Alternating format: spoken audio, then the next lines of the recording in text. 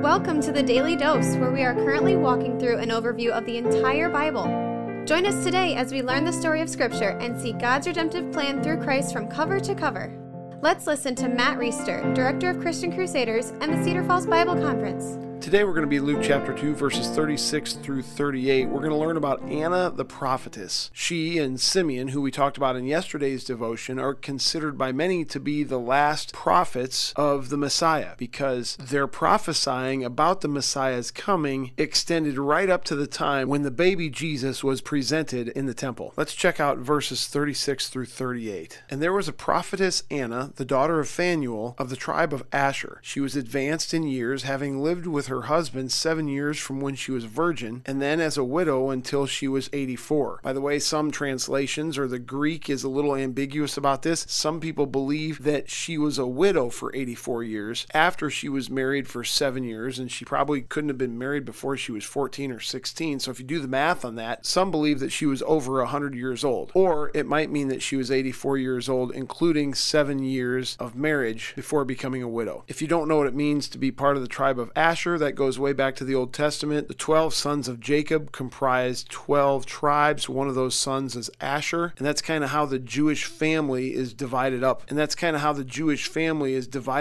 organized from the time of Abraham, Isaac, and Jacob, the patriarchs. Continuing on in verse 37. She did not depart from the temple, worshiping with fasting and prayer night and day. And coming up at that very hour, she began to give thanks to God and to speak of him to all who were waiting for the redemption of Jerusalem. So right at the moment of Jesus' presentation at the temple, there's Simeon, who says the things that we covered in yesterday's devotion, and then there's Anna, another old woman who has been waiting for the redemption of Jerusalem. In other words, waiting for the Messiah to come. The overarching theme that we can pick up from Anna's life is that she's a woman who was exceedingly devoted to God. And as I was reading this, and as I've heard her story before, there's been a little bit of a twinge of pity that I've had for Anna. She's this old woman. She was widowed at a young age after the love of her life died. We don't know that she had any children, so you could infer that she might be lonely. And all she did is hang out at the temple and worship and fast and pray. I'm embarrassed to admit that, but I look at that and I go, that just doesn't sound like a very fulfilling life. But on further reflection, shame on me. I think one of the things we can be challenged by from Anna's life, these 3 verses, is to reorient our thinking. If we truly believe that God is who he says he is, if we truly believe that the significance of Christ's coming is what we say it is, then is there any better life? Is there any more fulfilling life than one that is spent worshiping and fasting and praying? She must have had a very intimate relationship with the Lord. And I think that the other trappings of this life, whether they be long marriage or many children or a fast-paced career or lots of cool experiences, like those things compare to a deep, abiding, intimate relationship with God? Come on, man. Those of us who live in America, most of us who live in the West, are very, very blessed with wealth and convenience and opportunity. But when you frame those things in the way that I just did by revealing my initial response to considering Anna's life, you almost wonder if those things we call blessings aren't curses. Now, I don't think they have to be curses, but if we do what I did and look at somebody like Anna and go, oh, that poor woman, it's too bad she didn't have more exciting life. It's too bad she didn't have more going on. It's too bad she wasn't surrounded by more people. When we think about Anna or people like Anna that way, despite the fact that it's clear that she had a very strong faith, and despite the fact that it's clear that she had a strong faith in God and very likely a strong relationship with him, when we look at someone like that with pity instead of maybe with envy, when we think, oh man, I wish she could have had more of the experiences and more of the life that I have, instead of thinking, oh man, I wish I could have more of the experiences in the life that she has, then it maybe reveals to us where we're placing true value in our lives. And if it's misplaced on the trappings of life that are temporary and superficial, rather than on the one who is eternal and endlessly deep and completely fulfilling, then we ought to pause, acknowledge that before the Lord, and help us to orient our hearts toward that which truly brings meaning and purpose in life and fulfillment, namely a strong and and ever-deepening relationship with our Creator. Of course, this relationship is only available through faith in Christ, who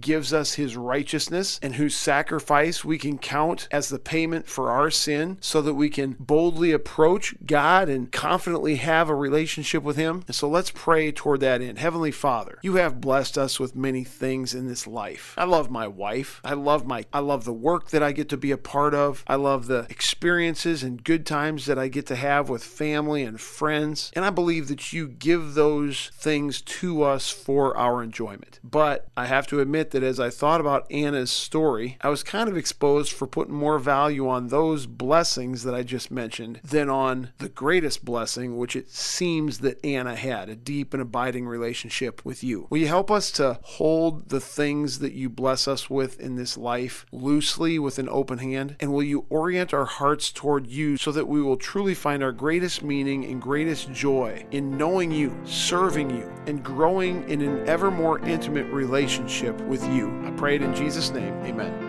The Daily Dose is a podcast of Christian Crusaders Radio and Internet Ministry. Please subscribe to this podcast, leave a 5-star rating, share with a friend, and prayerfully consider financially supporting our ministry at ChristianCrusaders.org, where you can also find our weekly 30-minute radio broadcast, which is aired on stations around the world since 1936, and where you can listen to our Conversations podcast featuring inspiring interviews with interesting Christians. Special thanks to our 2022 Daily Dose sponsor, The Family Leader. God designed 3 social institutions to shape our lives: the family, the church, and government. At The Family Leader, they're bringing all 3 together to honor God and bless our neighbors. Learn how and join them at thefamilyleader.com. That's thefamilyleader.com. We also want to highlight 2 ministry partners. First is the Cedar Falls Bible Conference, whose conference videos and schedule events are available at cedarfallsbibleconference.com. And please consider joining us for their 101st annual conference from Saturday, July 30th through Saturday, August 6th in 2022. Second, if you or someone you know could benefit from an anonymous online Christian mentor, please visit issuesiface.com, which is provided by Power to Change Digital Strategies. Thank you for listening, and may God richly bless you.